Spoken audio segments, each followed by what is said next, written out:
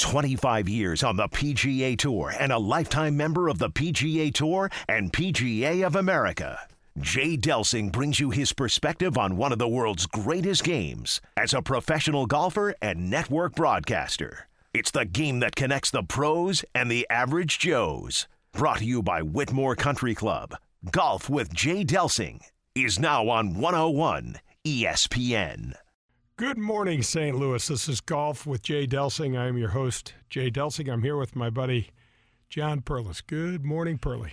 Absolutely good morning. Looking forward to this show. Lots and lots of stuff to cover. And we'll cover some of the notes and we won't cover some of the other notes. Right, we have our notes and then we wander off in the tangents. We make things up, folks. And, well, thanks for joining us. We've formatted the show just like one of your typical rounds of golf. This first segment is called On the Range. It's brought to you by 20 Minutes to Fitness. 20 Minutes to Fitness once a week. That's all you need. 20 Minutes to Fitness, it works for me. Well, if we look at a kind of an overview of the show, I'm really excited to talk about some of the content we have. The Florida swing. The tour is leaving the West Coast. It's gone to Mexico, the World Golf Championship, and now it's going to be down at the Honda. Palm Beach Gardens, PGA National, great golf course, the Bear Trap coming in. Man, lots of cool stuff. One thing that I've got a little comment about Bernard Langer that is going to be kind of fun and probably interesting. It was very interesting to me that this happened to me. And then some mini tour conversations that people would be interested in. And then we're going to continue our series with Justin Hoagland, the PGA member and city manager down at Golf Tech. Our series called The Basics, how to become more consistent. It's going to be on the show today. And we're also going to talk about golf on tour over 40. We hear a lot of conversations, Pearl, about all these young guys. He's 19, he's 20, he's from here, he's from there. What about the other set? What about the important part? Guys. What about the guys like Phil Mickelson, winning Pebble Beach at 48? What about Tiger Woods? And we've done some research. We've got some cool numbers. We're gonna share those with you and what the prospects look like for Tiger breaking Jack's record, what the prospects of Phil continuing this sort of good play, and for how long. So, but let's go back to the Florida swing. Yep. One of the things that kind of blew me away, being a Midwestern kid, go out to UCLA, that's a whole nother story. But then you go to Florida. I've never played all that much golf in Florida until I got on tour. That Bermuda grass was so difficult to figure out how to play out of. And you know what else, bro? The sand was always different in Florida. The sand in the rough or the sand in the bunkers? Yes. Or both? Right. Just the sand. You know, Florida is just such a the terrain and the ground is just such a sand-based. It just was a lot to deal with. If you haven't played down there, between the types of grass, which we're going to talk about, but even the sand, if you will, between the grass when you're in the rough. You know, in Midwest, it might sit down on the dirt, in essence, low in the grass. But down there, you're low in the grass and you're on sand. It's just a whole different feel. Sometimes you feel like you just absolutely smashed it to get out there, and it goes about 50 yards short of what you thought you were going to get. It just goes nowhere. So what is the Florida swing, Jay? What's the sequence of tournaments? So what we're going for, we've got the Honda. Okay. Then we move up to have Mr. Palmer tournament up at Bay Hill. Then they head over to Valspar, which is in the West Coast, over in Tampa. And then I believe they swing out to San Antonio for the Texas Open and then go to – no, that's not right, folks. I've got that wrong. It goes Valspar and then the Players.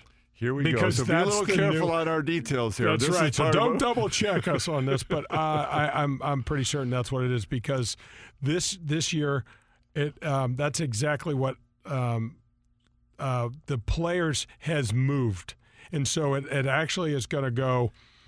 I got it. The sequence just a little wrong. It goes Honda, Mr. Palmer's tournament at Bay Hill, the Players Championship at Jacksonville, and then over to the West Coast in Valspar. And then there's another World Golf Championship at Austin. So, yeah, that's what the Florida swing looks like. It's I got to tell you this story quickly. I'm at the Honda tournament is now at a great home, great golf course. Jack and Barbara Nicholas's foundation has just got this tournament rocking down there. They're making a bunch of money for the children's hospitals, and Jack and Barbara just couldn't do more. The players loved going over there. Great event, great venue. But before that, when we were playing, it moved around quite a bit. We were playing at this place one time called Weston Hills. Not a bad golf course. Not bad at all. And for some reason, Pro, you know how weird it is on tour? Sometimes you'll go out and it just feels like there's thousands of people playing. There's not. There's 150 players, but it feels like, and then every once in a while you go, gosh, this place is deserted. Yeah.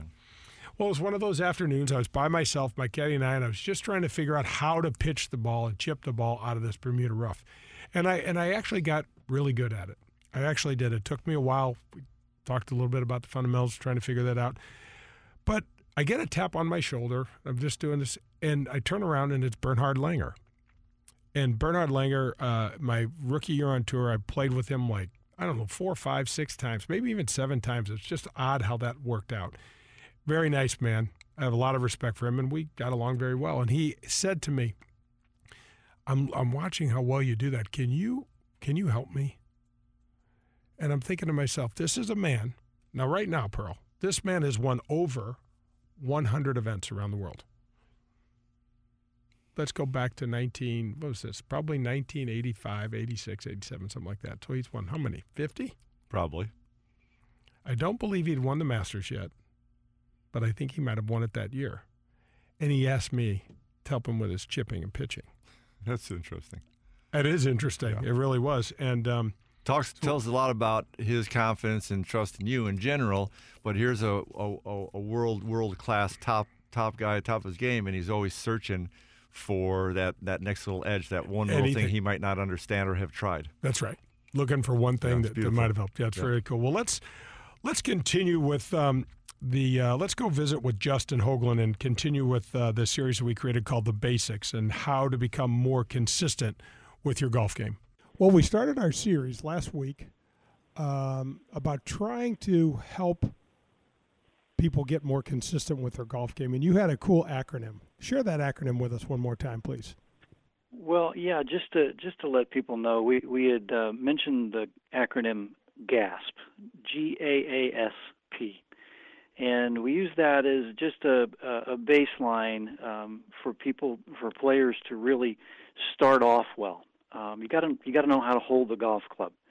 You got to know how to aim the golf club and to align your body to the target line, to provide a good stance. That's the S, and P is posture.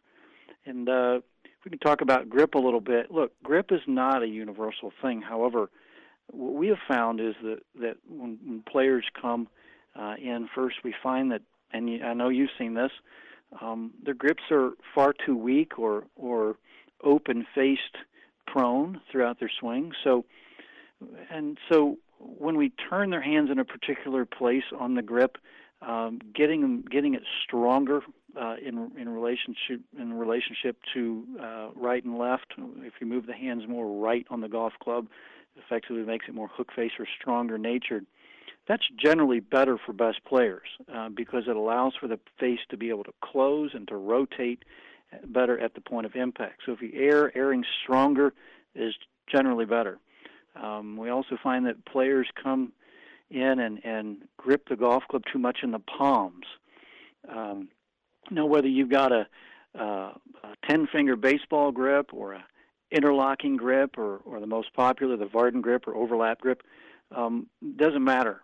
The method employed to square the golf club doesn't really matter. It's just that we can get the hands to produce good movement and speedy movement through impact while squaring the club face. That's really what matters. And so the functionality of the hands as it attaches to the grip, very important for every player. And that's one of the first things, if not the first thing, that we always look at. You know, it's real interesting, Pearl. I see on the tour, Corey Pavin comes to mind, Larry Mize, very few players. My grip might be a tad on the weak side.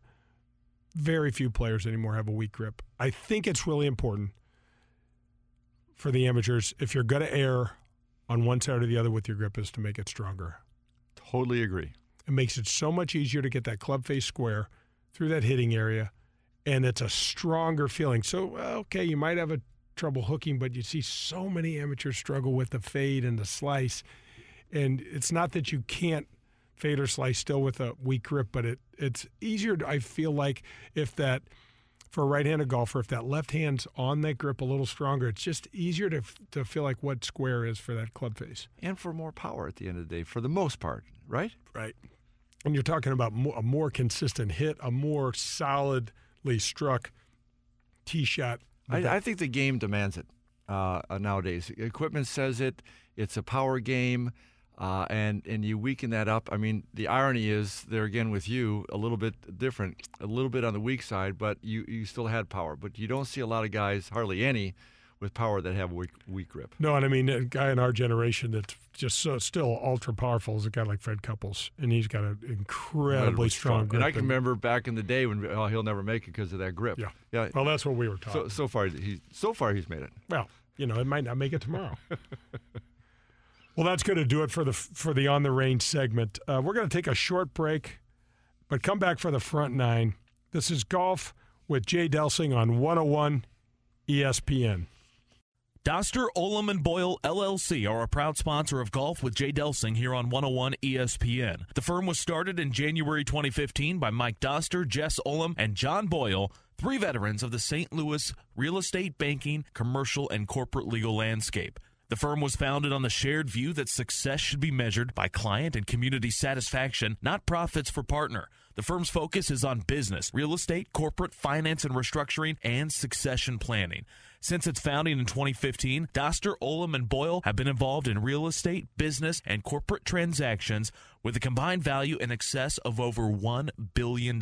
For decades, Doster, Ullman & Boyle lawyers have been recognized as leaders in their practice areas by their peers. Doster, Ullman & Boyle, LLC. Extraordinary talent, ordinary people. The choice of a lawyer is an important decision and should not be based solely upon advertisements. I want to introduce you to Joe Sheezer at USA Mortgage. When I bought a new house a few years back, Joe provided me with a pre-approval letter that changed my buying experience. The real estate agents and the seller treated me as if I was a cash buyer. The sale went smoothly. I love my new digs and want to thank Joe and his team for giving me the highest quality of service and attention possible. Joe has been a loan officer for 25 years. He is a top producer for USA Mortgage and a true expert in the field. USA Mortgage is employee-owned and locally operated, and all processing, underwriting, and closings take place right here in St. Louis. Call Joe at 314-628-2015, and Joe's NMLS number is 281113. Urban Chestnut Brewing Company is proud to be an official sponsor of 101 ESPN's newest show, Golf with our friend Jay Delsing. Just like Jay, Urban Chestnut is born right here in St. Louis. With 3 local brewing and restaurant locations, you won't travel far to sample straight from the source. If you're heading out to the links this weekend, or if you're just in the mood for a classic German-style beer, grab a 4-pack of our fresh, refreshing Zwickel Bavarian Lager wherever craft beers are sold. Urban Chestnut Brewing Company, St. Louis, Missouri. Prost! You're listening to Golf with Jay Delsing on 101 ESPN. You can find Jay online at jdelsinggolf.com. Welcome back to Golf with Jay Delsing. Jay and John are here. This segment's called The Front Nine, and each week we pick an email. If your email's read online, you're going to get free golf, Gateway National, for 2. Compliments of Walters Golf Management. This week's winner is Jerry. He says, what was the most difficult thing for you to adjust to once the Florida swing began? I hear the differences and have only been to Florida one time. Great question. Yeah, it's a great question. So early in my career, the thing that stood out the most, and Jerry, thanks so much for this email, was the time change. I was still living in California at the time. I just graduated from college. I hadn't moved back to St. Louis, and the time change just, because I wasn't going to bed early, and, so if you stay up till 11 o'clock or 12 o'clock California time, you move over to, Orlando, and all of a sudden midnight down in Orlando midnight in California is 3 o'clock in Orlando. And you got to wake up for it. I remember struggling and feeling tired and not being able to sleep and things like that. And the grasses were a big concern, but, man, I had to get my body clock right. It just felt like I couldn't relate to much without, that rest that I needed. Well, there's a lot of stuff. I took a different route. We're both Midwest guys, and I went to school in University of South Florida in Tampa my first year. So here I go from Midwest conditions down there, and then end up over at UCLA, and then come back for mini tours when we both played mini tours in Florida, and had all kinds of fun things that went on with that. The grass was crazy for me. The grain. You know, you hear a lot about putting for the grain and trying to understand that and read the grain and stuff. At the end of the day, you could read it. You look at it. If it's shiny, you're going with it. If it's a little bit darker, and then if you're going across it, you could kind of get to that. But I'll tell you what, to actually get your brain, your whole life, kind of have this sense of what a 3 or 4 footer is, and then it's completely different whether you're into the grain or away from the grain, and that messed with my head nonstop. Well, we also have to mention the agronomy aspects of the game, like they are now, and the different versions of the Bermuda grasses. Champions Bermuda is phenomenal, and they can speed that up. We're playing on greens down in Orlando on a couple of mini tour events that we played in, and the greens were running about a 4. Yeah. Or a 6. And chipping into them, I wanted to finish a little bit of a point. The putting is a huge difference, but trying to chip into what would seem like a relatively easy chip, if you got used to the grass you're chipping out of, it seemed like an easy chip. But you're chipping into the grain versus with the grain. That can really mess you up. And there's plenty of times when you're into it for a certain 10 feet, and then all of a sudden you're with it. You better fly that thing the right way, or that's how things can get really weird really quick. A couple things stick out in my mind about these mini tours. First of all, guys that we went down to, there was a guy named J.C. Goosey, used to run this tour. I'm sure it's not around anymore. But he played the tour, I think, for 1 or 2 years, and I'll never forget. You had to go through this orientation process, and he said, hi, I'm J.C. Goosey, and this is my tour, and I just want you to know I'm the leading money winner out here. And always will be. And I always will be. That's what he said. You got that straight right away. So I got a kick out of that. The other thing, Pearl, on tour, there's the idea of you have certain horses for courses. So, Tiger Woods, obviously, you'd talk about Akron. He's won there multiple times. San Diego, 6, 7 times, a major championship there.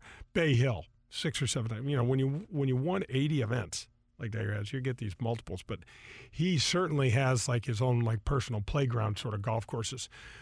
Down on the mini tours, never forget. I can remember going back to the place that you and I were hanging out at, and you look at it. I don't think you played that week for whatever reason, and you said I'd play. I thought, played pretty well. What'd you shoot? I think I shot 69 yesterday and 68 today. And he goes, did you make any money? I think I made like $380. And a guy named Dick Mast shot, what'd he shoot? 61, 62. I did play that week because I was happy with my 70, 71. And what does that put me? 20 shots behind Dick. And that's only 2 rounds. I mean, it's like, wow, if this thing is we just got passed by the lap car, by and they thought nothing of it. And by the way, it wasn't a hard course, but it was windy. It was tournament golf, etc. And and it's interesting because Dick played a little bit on the regular tour, and he's played some on the senior tour, but never a world beater. But down there, to your point, in his backyard on his courses, world beater. Don't come down here. Yeah. Don't come down here because it's kind of like this is my territory and I own this thing. So, that's interesting. The Florida swing, though, to me is some of the best golf of the year, and it just one of the neat things we talked about the schedule change. We talked about how this Florida swing sets up the schedule change. So we had the World Golf Championship in Mexico City. Then we go to Honda, then right up the road to Orlando and Bay Hill. Oh. And then we have the Players Championship. And what's neat about the schedule change, Pearl, we've got a major, I know officially the Players is not a major tournament, but we've got a major the next one a month. We go from the Players in March, beautiful Augusta, can't wait to be there. Oh, it's just spectacular in May. Father's Day weekend, always just incredible experience. The U.S. Open this year at Pebble Beach, and then we have the Open Championship across the pond in Europe. I can't remember the golf course we're playing this year. It's not at St. Andrews, but anyway. And then we have, what am I talking about? I can't believe what I just did. I forgot May. May is the biggest change because it goes players. This is the stuff we make up, folks. And I just I went for it. I had you hook, line, and sinker, but you're kind of a part of this thing. No, so let's backtrack. We've got the players in March. The next month, I think if I get the calendar straight, is April, and we have the Augusta, which I actually got right. What happens in May? I skip from like we have for the last 30 years. I've skipped from Masters to U.S. Open. That's wrong. May comes PGA Championship at Bethpage. Wow. Then we go to the U.S. Open. Then we go to the Open Championship, and now the Open Championship in July will be the last major championship. And then we're going to wrap up this season in August. I throw in that fishing trip and a couple other things. I'm not going to have time for anything else but golf and a little bit of fishing. This is awesome. I got spring, summer planned. What about TPC that time of year? Oh, it's so different. It makes just a gigantic difference because you played a lot of golf in Florida. Jacksonville's northern city. It is not down in Miami where, everything is 70 degrees. It can get dicey, it can get windy, it can get chilly. You want to talk about a hard finishing that 17 and 18 to play with a little bit of wind and a little bit of cold. It's not it's not that L wedge up in the air, on 17 like we've seen. The wind's a great equalizer. It's the only thing that affects those guys. And I would throw in there, as we saw at TPC in Scottsdale, I'll still stand my ground. You cool things off a little bit, it changes too, because that ball doesn't get going. And by the way, our bodies don't move quite the same way as well. So any of the guys that are somewhere pushing 40, that kind of stuff, they're going to be feeling that as well. Yeah, there's no question about that. And there's no doubt that the ball does not perform as well when the temperature drops below 80. It just does not. So when you're used to certain things out there, hitting certain distances, once again, yes, you can figure it out. Yes, the guys understand that. But still mentally, to pull that trigger and say, yeah, it's cold on 17 TPC Sawgrass. And, last year I hit a wedge to the back edge, and now I got to hit knock down a little 8 or a 9 or whatever the number is. Right. It's going to be a good club and a half different. It still plays with your head big time. And when the ball not performing like that, Pro, when it's hot, that ball, you're going to hit that shot higher. It's going to have more spin on it. It's colder. The ball's going to be hit down a little bit. It's going to want to take that one hop. That one hop can be treacherous as all hell on 17th. I learned that. That's what makes it fun watching from the couch, baby. I'll tell you what, though, those situations happen. How many times, Jay, when you watch from the couch, watch the tournaments, your hands sweat a little bit or you get a little bit nervous? Does that happen to you? Oh yeah, definitely does. Just playing we had the Phoenix Open a while back, and just watching that just still gives me the chills, and really enjoyed that segment with Amy, the Down syndrome person there. But it really does, Pearl. Those I can remember, and we'll talk about this when the Players comes around, but I can remember a finish I had at the Players. It was just outstanding. I had a couple that weren't so outstanding. I've tried to forget those. But, there's something weird about this game, and I know I have this more than you do, but I can play with you. We can go play. We'll go to the 19th hole, and I can tell you every single shot you hit. I can go back and tell you 3 years ago what you made on that hole. I make a list to go to the grocery store, and I can't even remember where my list is. Not much remember what I wanted to get. It's so odd about this game. When I was playing in the Pro-Am, and I've got 4 amateurs who I don't know, and I can tell you what every one of those guys made on a hole. And oh my God! And they were hitting it everywhere. Yeah. Really, you can? Yeah. I think I could early on. Nowadays, no. And that's kind of that age thing, which is kind of where we want to. Oh yeah, it's going to be fantastic. The next 2 segments, the back 9 and the 19th hole, folks, you got to stay with us. We got some great numbers. We're going to talk about playing the tour as you age and what happens over 40. We're going to give you some statistics. We're going to talk about Phil winning the AT&T Championship at 48, Tiger winning the Tour Championship last year at 42. But just not playing the tour. We're going to talk about playing, and you and I playing now, and everybody else out there playing right now. What are the challenges that we've all realized from our junior years to, close to senior years? Oh, man. You know what I love most about this? You're a year older than I am. This is kind of bringing me down. Maybe let's get a transition going here. I love that. Well, that's going to wrap up the Front Nine segment. We're going to take a pause so you can hear from some of the folks that support our show. This is Golf with Jay Delsing on 101 ESPN. Are you looking for a golf training facility and PGA pros to help you out year-round? Make sure you get to Golf Tech. They've been in St. Louis since 2007 and have 3 convenient locations to serve you. They've got state-of-the-art video equipment, and you can take your lesson home with you and replay it as much as you'd like. Start with a golf swing evaluation for only $125 and let a Golf Tech coach customize a game plan for you. 314-721-GOLF. You can find them online as well, golftech.com/St. Louis. Play better. Swing better. Golf Tech. I got a big shout out and a thank you to Whitmore Country Club for supporting my golf show.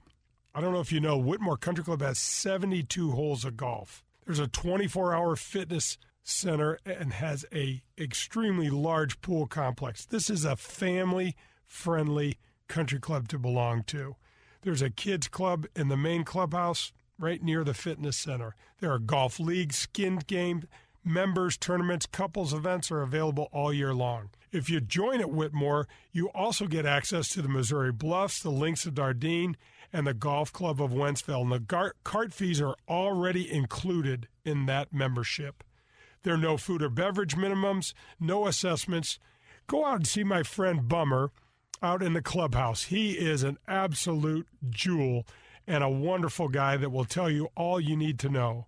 Or you can call Whitmore at 636-926-9622.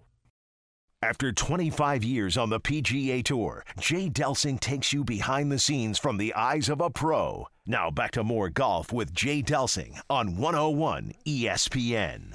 Welcome back to Golf with Jay Delsing. I'm your host, Jay. I've got my favorite caddy, Pearlie, here with me.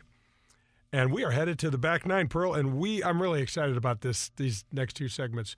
We are going to talk about playing golf as you age, where we talk all the time about what the tour players like, the power game, the youth, the physical change in the modern day player. Let's go to the other end of the spectrum. We have Phil Mickelson, just won a tournament a few weeks back. 48 years old. Amazing. Absolutely amazing. Shot 65, started the last round down by 3. Shot 65, won by 3.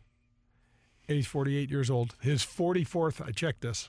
This is not one of those obscure facts. We'll see. Try to say could it, be then wrong. we'll decide that. Could be wrong. Often wrong, seldom in doubt. That's the way I roll. That's your credo. Yeah, he 44th win. Already a Hall of Famer. Incredible stuff. But wait a second, just a second, because you just mentioned it. Obviously, that happened at Pebble. You love Pebble. You've played Pebble a bunch. I've caddied for you a couple times. How good was that last round? I threw it out there after TPC that, hey, he looked tired. Can he finish? Does he have enough in the tank to play 4 rounds? Then he goes out to the place that might take the most out of you, anywhere between the fact that you're playing with amateurs for several days. You're playing in cool weather. You're playing, what is it? Is it 3 different courses, right, that they're playing out there? Correct. You got the last day, rain delay, messing you up on that kind of stuff. And I'm thinking, this guy's going to be completely out of gas. And he was spectacular. And don't forget his second place finish down at the Desert Classic. He's played twice. He's got a second and a win. And we talked about this earlier in the year with one of our first shows. The end of 2018 was a nightmare for him. Yeah. Nightmare. Ryder Cup is But relative to my point is relative to that age, relative to can he hang in there? He hung in there in arguably, certainly regular season. I mean, other than majors, he hung in there beyond. Not hung in there. He thrived in it. The shots he hit, that he made it look so easy. That is so hard, and he made it look so easy and blew the field away. Let me ask you this. They did the Tiger Phil the match. I was unimpressed. I thought it was. I refused to watch it. I thought it was more of a money grab than a cash grab than anything. But okay, let's get over that. Before that, last event of the year, TW wins a tour championship. First win, and that I could make up a number, but Make it up. yeah, I don't know. do you want to say? 2 years. All right, let's say 2 years. That's not, when we know that's not right. But we do know this. It's his 80th championship. Mm-hmm. He won the Tour Championship the week before going over to France. And what do you think? I feel like these two guys are playing off of each other, Pearl. I feel like they're using their highly competitive juices in different ways.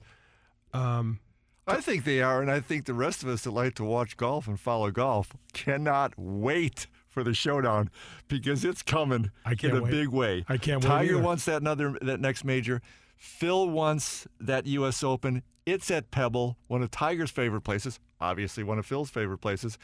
Who knows where the showdown is going to happen, and sometimes when it gets built up, and it will be built up for Pebble, maybe it's there, maybe it's somewhere else. I don't care what term it's in. I'm looking for mano a mano, baby. It's going to be fun. Let's set it up. Phil has won the AT&T tournament 5 times. 5's a good number, right? Give or take. He's won 5. No, he has. Tiger, I know this as well. Tiger won the U.S. Open. Not the last time it was there. Graham McDowell won the last time it was there. But Tiger Woods won the U.S. Open by 15 shots. Mm-hmm. It's on. Yeah, absolutely. And that's, he went to Stanford. He knows the area. There's a whole lot going on. It's a major. Phil's wanting that. He can't, there's only so many more majors even Phil's going to be able to compete in. This is clearly one of the last couple, 3 maybe, something like that he can clearly compete in. Do you think Tiger would like to be the one to keep him off of winning the career slam? I can promise you he would. I can promise you he would. One of the things that I thought was interesting when the match came up, and one of the things Tiger said, he's like, you think you could be in Phil's head? And Tiger says, boys, I've been in Phil's head for the last 20 years. He goes, just look at the W total. And we talked about this, and I think that we need to have this distinction. 2 great players, Hall of Fame players, undoubtedly. But in my opinion, not quite in the same level. Well, that's because nobody's in Tiger's level. 80 wins. Yeah. There's only one person. Sam Snead's got more wins, and Tiger, I believe, will knock Sam off from that perch. I do not believe, however, that Tiger's going to win more majors than Jack Nicklaus. I do not see Tiger winning 4 more majors. I don't know what your opinion is. However, my opinion is every time I count him out, he proves me wrong. So I'm afraid to throw it out there again. Of course I think I agree with you. But at the end of the day, literally every time I've counted this guy out, he's same. Yeah. I mean, I ate the crow. I had to eat the crow. When he came back and won, he got his back fused. I think the guy's done, and he's got more speed now. But, Phil, let's talk about the 2 careers. 14 majors for Tiger and 80 tour wins. Phil Mickelson, 44 PGA Tour wins and 5 majors. So he's not quite half as good. Look, it has to be noted. He's great, but it's not the same.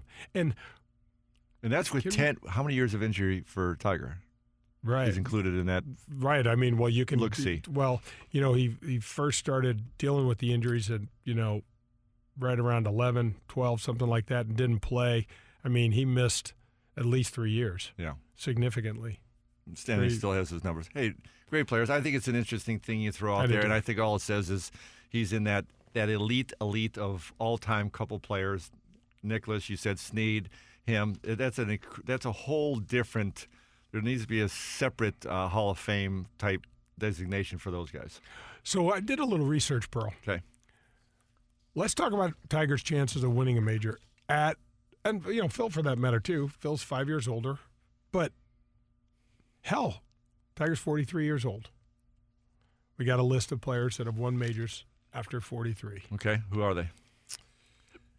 At 43 years of age, you've got Raymond Floyd, Old Tom Morris, Julius Burrows, Ben Crenshaw, Phil Mickelson won the Open Championship at 43, and a fellow named Ted Ray in 1920. Okay, a pretty big list. Yeah, but you're going back a long way to get some of those names. Oh, we had to dig.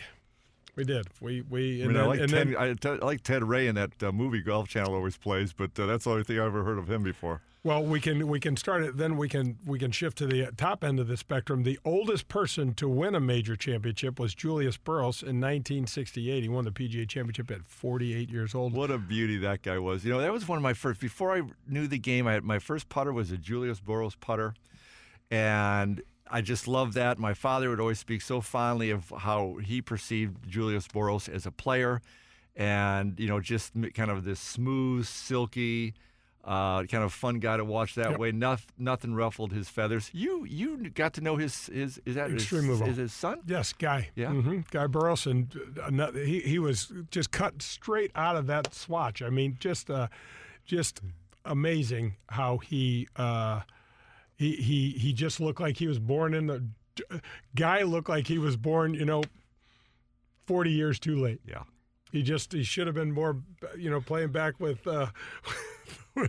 There's some funny stories. So we can't tell on the radio. No, we probably shouldn't tell him. And he's a great guy, too. Great guy, terrific guy. Great hands, swings just like his dad. But let's go on. Jack Nicklaus won the Masters, his 6th Masters at 46 years old. Then you have Jerry Barber. We could tell some stories about Jerry Barber in our UCLA days, but we'll skip those. He won the PGA Championship in 61. But Hale Irwin in 1990. At 45 years old, won the U.S. Open. Small list, Pearl. Yep. But we were talking about some of the who's who that have been around this game, and it wouldn't surprise either one of us if you threw Tiger Woods' name in there one more time. So what's it saying on here? So what was the last time that happened? So it was Phil in 2013? Did I get that right? Yep. Phil won the Open Championship. So so we're talking 6 years ago. So it doesn't happen very often. No, it does not happen very often, but it does happen. And you're talking about a generational type player. I think when we were distinguishing about Phil, Phil's great career. Tiger's more once in a lifetime to me. Once every 100 years or so, somebody comes by like Tiger, and so there's definitely opportunities. I mean, one thing that we've talked about, I don't know how many times on the show, deserves mention again, is Tom Watson nearly pulled off the most incredible feat. It would have been, Pearl, I would say this, obviously we're a golf show and I'm partial, but in all sports. If he would have won the Open Championship at 59 years old, he was one bounce on the 18th hole away from doing it, and it's remarkable what he did and how it all played out. One of the injustices in sports, as far as I'm concerned, because the guy hit a perfect tee shot.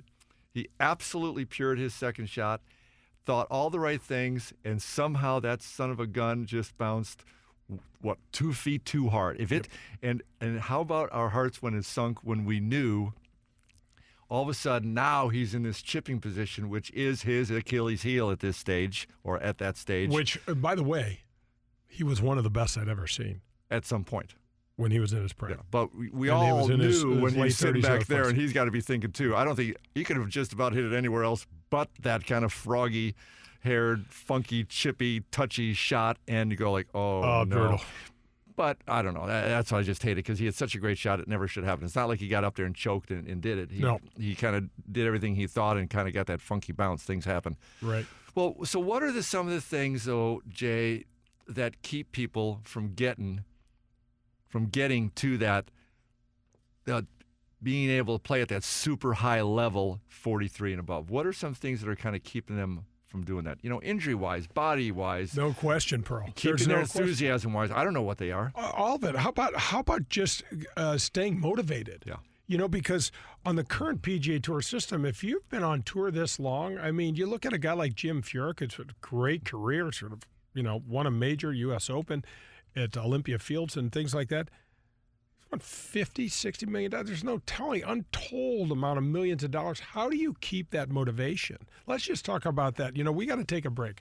We got a lot of other things we want to cover on here. One of the things is the longevity that golf provides athletes nowadays, and what that's doing to change the landscape of the PGA Tour. And the rest of us non-athletes. That's right. Well, that's going to wrap up the Back Nine. Golf with Jay Delsing on 101 ESPN. Jerseyville Carpet and Furniture Gallery are a proud sponsor of Golf with Jay Delsing. They've been around since 1973, and it's been family owned and operated the entire way. Father Danny Capps started it all. Now sons Matt and Jared are fully involved. And at Jerseyville Carpet and Furniture Gallery, they host the area's largest selection of Lazy Boy and Flex Steel furniture. Plus, you'll find a full-service Mohawk Color Center featuring carpet, hardwood, laminate, and waterproof flooring. Everything is professionally installed at Jerseyville Carpet and Furniture Gallery, plus easy delivery and setup of new furniture however and wherever you want it. They'll also haul away all of your old furniture. Can't beat that deal. Going the extra mile, that's what Jerseyville Carpet and Furniture Gallery is all about. Find them online, jerseyvillecarpetfurniture.net, or call them 618-639-9858. Most people think to get fit, you've got to be in the gym 5 days a week. Well, I used to think that too, but that was before I discovered 20 Minutes to Fitness. 20 Minutes to Fitness makes it possible to achieve in one 20-minute session a week what might require 3 hours or more a week at the gym. It reduces the time it takes to exercise by up to 90%. Their trainers can get you in shape no matter what your age or fitness level. They do it using special equipment and safe, medically based approach. And all it takes is 20 minutes once a week. Honestly, 20 minutes once a week. Sound too good to be true? Your first session is free, so try it and see for yourself. They've got locations in Clayton and Chesterfield. To learn more, visit 20minutestofitness.com. 20 Minutes to Fitness. It's just 20 minutes just once a week, and it works for me. You're listening to Golf with Jay Delsing on 101 ESPN. You can get involved in the show by emailing your questions and comments to jay@jdelsinggolf.com. Welcome back to Golf with Jay Delsing. I'm your host, Jay. I've got John with me, and we are headed to our favorite segment, the 19th hole. And Pearl, let's just jump right back in where we left off on the back nine. This is a classic 19th hole segment if you think about it. It It's just really this is. kind of thing. It really After is. a round of golf, we banter back and forth. Who's going to play great in later years? Why can they? Why can't they? What are the injuries? How do you sustain all this?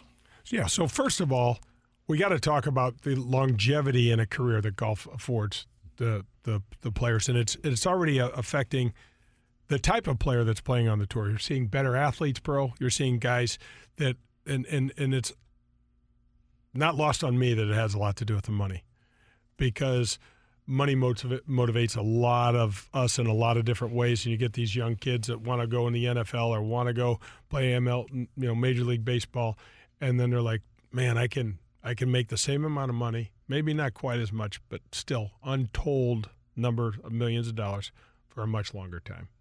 And that's a big deal. Well, you keep mentioning the athletes, but I think that's part of the beauty, and that's part of why you even wanted to do this show. The longevity for the rest of us, the club player, right? The guy that likes to go play, find some public course and go whack it around. We can do that when we're teenagers, and we can keep on going out there when we're 50, 60, 70, 80 years old. That's a huge beauty of the game. 100%, Pearl. And one of the things that this show is about, it's growing the game. It's also about, this is a game of a lifetime. And just because I haven't played a tour event, a Champions event in 2 years, I still play. I still enjoy it. I still have my business. I still connect with people. I still feel so grateful that I have it. Yeah. And it's, there's so many different aspects that splinter off. Okay, so I was fortunate enough to be one of those guys that got to play on tour. You didn't play on tour, but you still love the game. You still use it in various aspects of your life. You connect with people in special ways through it. It's terrific. And one of the things that needs to be mentioned is how hard it is to have a long career. I mean, so let's think of it this way, folks.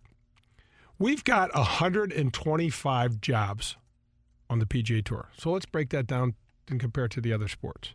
Major League Baseball has 30 teams and a 25-man roster. I'll let Pearlie do the math, but that's going to be somewhere over, 600, 700 athletes that are playing MLB. NFL, 32 teams, 53 people on the roster. Bigger numbers. NHL, 32 teams, 24 people on the roster. Right? Mm-hmm. We're talking about much bigger numbers. Anyway, in the NBA has 30 teams-ish, and there's 5 players on the court, but still 10 players on the roster, so there's still more. There's just small numbers here. And then think of the feeder systems that we have now. So the PGA Tour, unlike when I was playing, this is the World Tour. It could easily be called the World PGA Tour because we have guys playing from all over the world.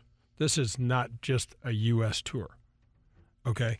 And that when you open it up to the world, I mean, okay, we've got, 350, 400 million people in the U.S., and how many billions of people in the world? So we're talking about just a much bigger pool to... So part of the longevity is just that competition that can just knock you out. You might physically still be there, mentally, emotionally, wanting to be out there.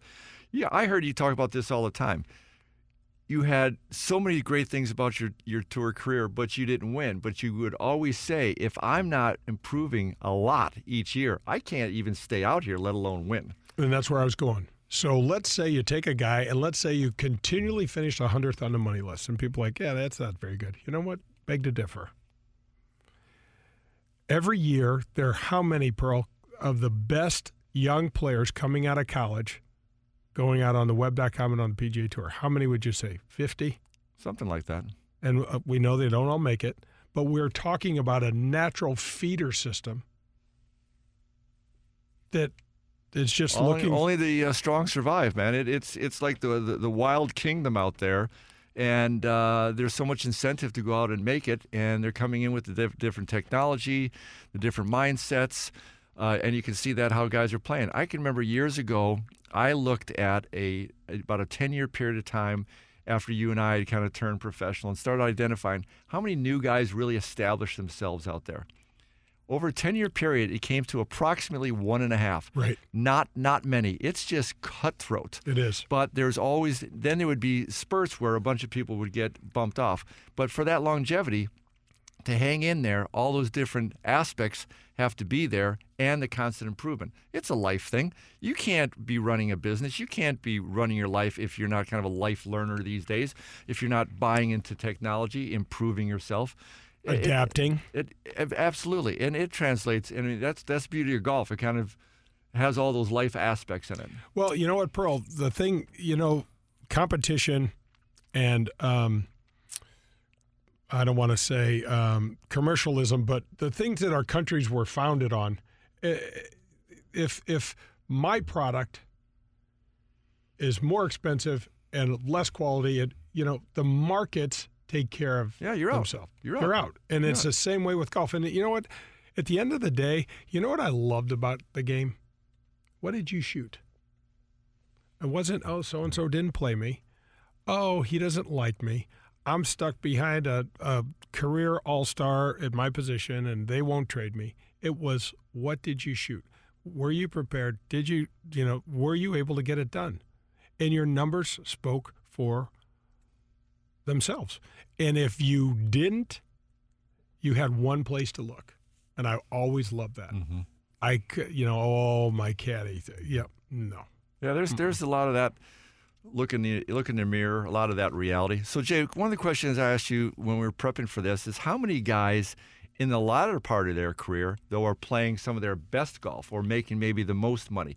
They might still not be household names, but you threw out a couple. Yeah, we talked a little bit about a really good buddy of ours, Scott Dunlop, who's having just a robust Champions Tour career that no one had probably ever heard of playing the regular tour. And I will tell you this, Scotty is probably the best ball hitter, controlling the golf ball, hitting the ball that I've ever played with. So why is that he's seeing that much success? First of all, loves the game. The game is his life.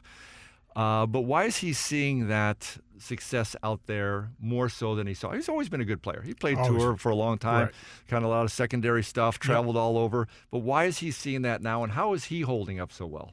Well, I think he takes very good care of himself. He's never been married. He's like you said. That's a big deal. What are you trying to imply there? He's never been married. He has no children. Look, for me... So the focus has been there. Right. But for me, my daughters helped me. Yeah. It gave me such great perspective. I would have never been able to play on tour as long as I did without the girls. Yeah. No way. They didn't care if I shot 69 or 79 to come off the course like, hey, Dad, can we go swimming? Let's have a popsicle. That sort of stuff made it for Absolutely. me. It made it for me, but that's not it for him. He is a everything about golf. Everything about golf. He's got a very pragmatic approach. And Pearl, he was teeing up this Champions Tour career for quite a while. I'm glad you said that. So that was a business goal of his. Not a mistake. He was not that's he didn't beautiful. roll into this. That's beautiful. He had been teeing this up and was like, I got this. Well, a lot of guys are looking forward to it, but you're saying he kind of went that next level and said that's absolutely where I'm going to shine. So another player that we can throw out there as far as longevity, everybody knows about it, Gary Player. Kind of epic what he does. Here's a world traveler. We talked about how hard that is, yet he's still in the shape he's in, but I think works extremely hard at it across the board. I'm not sure that Gary fudges too much on any aspect, eating, taking care of himself, keeping his mind, sharp, staying on the positive side, those types of things. Yeah, and I had the opportunity I was down at hanging out with my brother Bart. We were playing at Pine Tree, which is one of our favorite courses, and Gary was out there, and I took my brother over and introduced him to, and this guy at almost 80 years old was so engaging, and before you knew it, Pearl, there were 40 of us standing on the putting green at Pine Tree, and Gary was holding court. And I mean, you want to think that age, it was nothing but a number. It meant nothing. And every single person walked away and went, wow, man, this guy, that is really impressive. Hey, and I don't want to leave out somebody everybody knows of all his success late in his career. Carl Spackler. We can't leave him out. Well, he was a Cinderella boy. But let's talk about his preparation. And how successful was he really, or was it simply in his mind? Remind everybody. We're talking about Bill Murray's character in one of my all-time favorite movies, Caddyshack, and just a spectacular character and really fun movie. Yeah, I mean, Carl's a classic, and kind of the beauty there and something that's important, and I think the people that do sustain it, Carl had it in spades. In his mind, he was a superstar. Yeah. And he just saw it that way, his vision, his belief. So I'm not going to leave Carl out. I really appreciate you bringing that. Plus, We are an expansive show here. We want to cover every base. If you win those majors with a weed whacker, yeah, that's saying something. Right. Without ever touching a golf ball, too. That is impressive stuff. Well, what are you doing nowadays for you? You've had some foot issues. You've had some back issues. Surgeries, you still love yep. the game. You're going to play some competitive golf, I think, in your future. But what are you doing about it now? I'm going to the gym and doing my cardio 3 days a week. I'm lifting still. I'm probably physically in the best shape of my life taking into consideration the surgeries that I've had. What's your diet?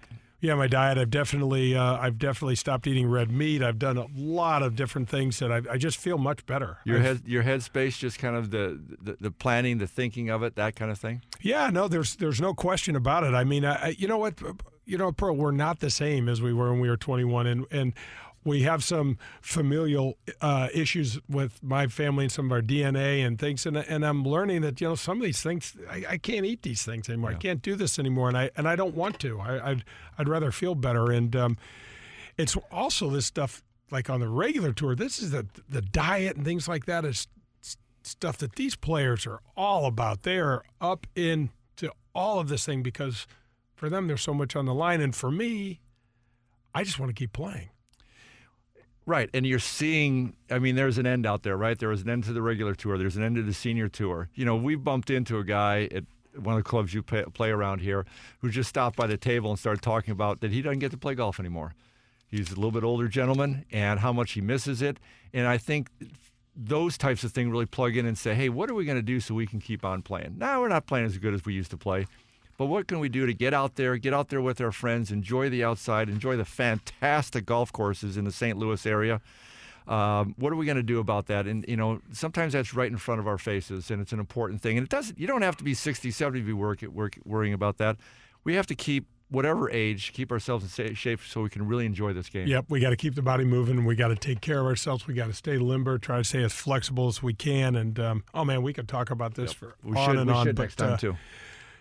Well, John Pearlie, thanks so much for being with me. And, gosh, it was great spending the morning with you. And Big Sis, thanks for running the board and keeping us on track here and getting us through another show. And we can't wait for this weather to keep heading in the right direction and get out and play a little bit. Man, it'll be great. Well, that'll do it for Golf with Jay Delsing. Hit 'em straight, St. Louis. That was Golf with Jay Delsing, brought to you by Whitmore Country Club. Tune in next Sunday from 7 to 8 for more from Jay, John, and the other pros and experts from the golf world. In the meantime, you can find all of Jay's shows at 101ESPN.com, as well as at jdelsinggolf.com. Peloton, let's go! This holiday, with the right music and the right motivation from world-class instructors, We're going to pick it up a notch. It's the holiday season. you might just surprise yourself with what you're capable of. Work out to thousands of live and on-demand classes, from running to cycling to yoga. Try Peloton risk-free with a 30-day home trial. New members only, not available in remote locations. See additional terms at onepeloton.com/home-trial.